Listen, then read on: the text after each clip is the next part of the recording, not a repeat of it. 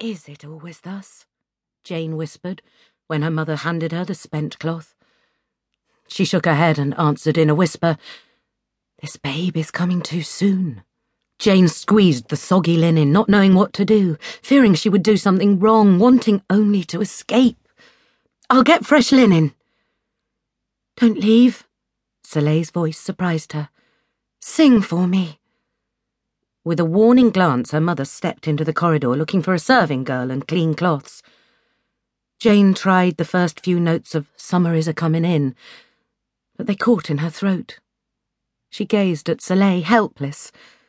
"I can't even do that right." "Don't worry.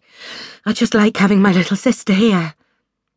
Soleil stretched out her hand and Jane grabbed it. She looked down at their clasped fingers. Soleil's were slender and white, tapering and delicate. Like the rest of her, they were everything a woman should be. Beautiful, graceful, deft, accommodating. Everything that Jane was not. Her own hands were blunt and square. The short, stubby fingers were free of the smell of dirt and horses, only because the midwife had insisted they bring clean hands into the birthing room. Her grip on Soleil's fingers tightened. "Are you all right?" "The pain is bearable," she said with a slight smile. "But I think you'll have to greet your future husband without me." Husband.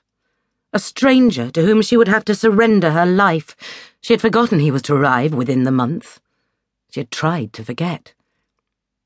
"I don't want to marry." A husband would expect her to be like Soleil or her mother, to know all those things that were more foreign to her than Latin. Soleil squeezed her hand in sympathy. "I know, but you're 17. It's time, past time." Jane felt a pout hover on her mouth. Soleil reached over to pinch Jane's lower lip. "Look at you. The popinjay could perch on that lip." She sighed.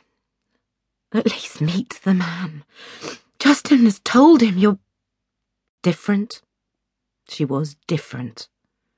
"Does he know that I want to travel the world, and that I read Latin?" Soleil's smile wavered.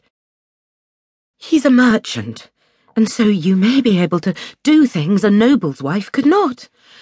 Besides, those things may not be so important to you soon." "You said that before." As if marriage would turn her into a strange, unrecognizable creature.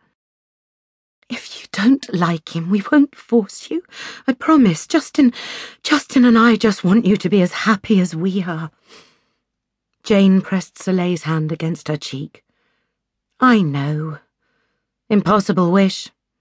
She would never be anything like her beautiful sister, who tried to understand her, but never really did." Soleil slipped her hand away and tugged on Jane's short blonde hair. "But I do wish you hadn't cut your hair. Men admire long, fair curls, and you—" Her face stiffened, eyes wide, she looked down. "Something's coming. It's all wet down there."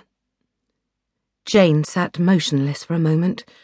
Then she ran to the door and flung the dark curtain aside. "Mother!"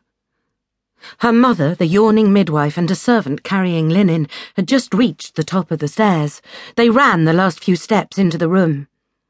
The midwife put a hand on Soleil's brow. "How many pains did she have while I was gone?" Jane looked down at the bed, ashamed to meet her eyes.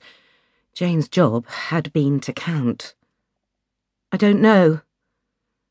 The midwife threw back the covers. The bed was soaked with more water than the cup could hold. And it was red. "Mother!" She could barely get the word out. "Look!" It was less a word than a shriek. "Look!" Gower squawked from the corner. "Look!" He flapped his wings, reaching the limit of the leg chain as he tried to fly. "I can see, Jane." Her eyes held a warning. Soleil's eyes widened. "Mother, what's happening?" Shh, all is well." Her mother patted Soleil and kissed her forehead. Jane backed away from the bed, helpless. How did her mother stay calm and comforting? How did she know what to do?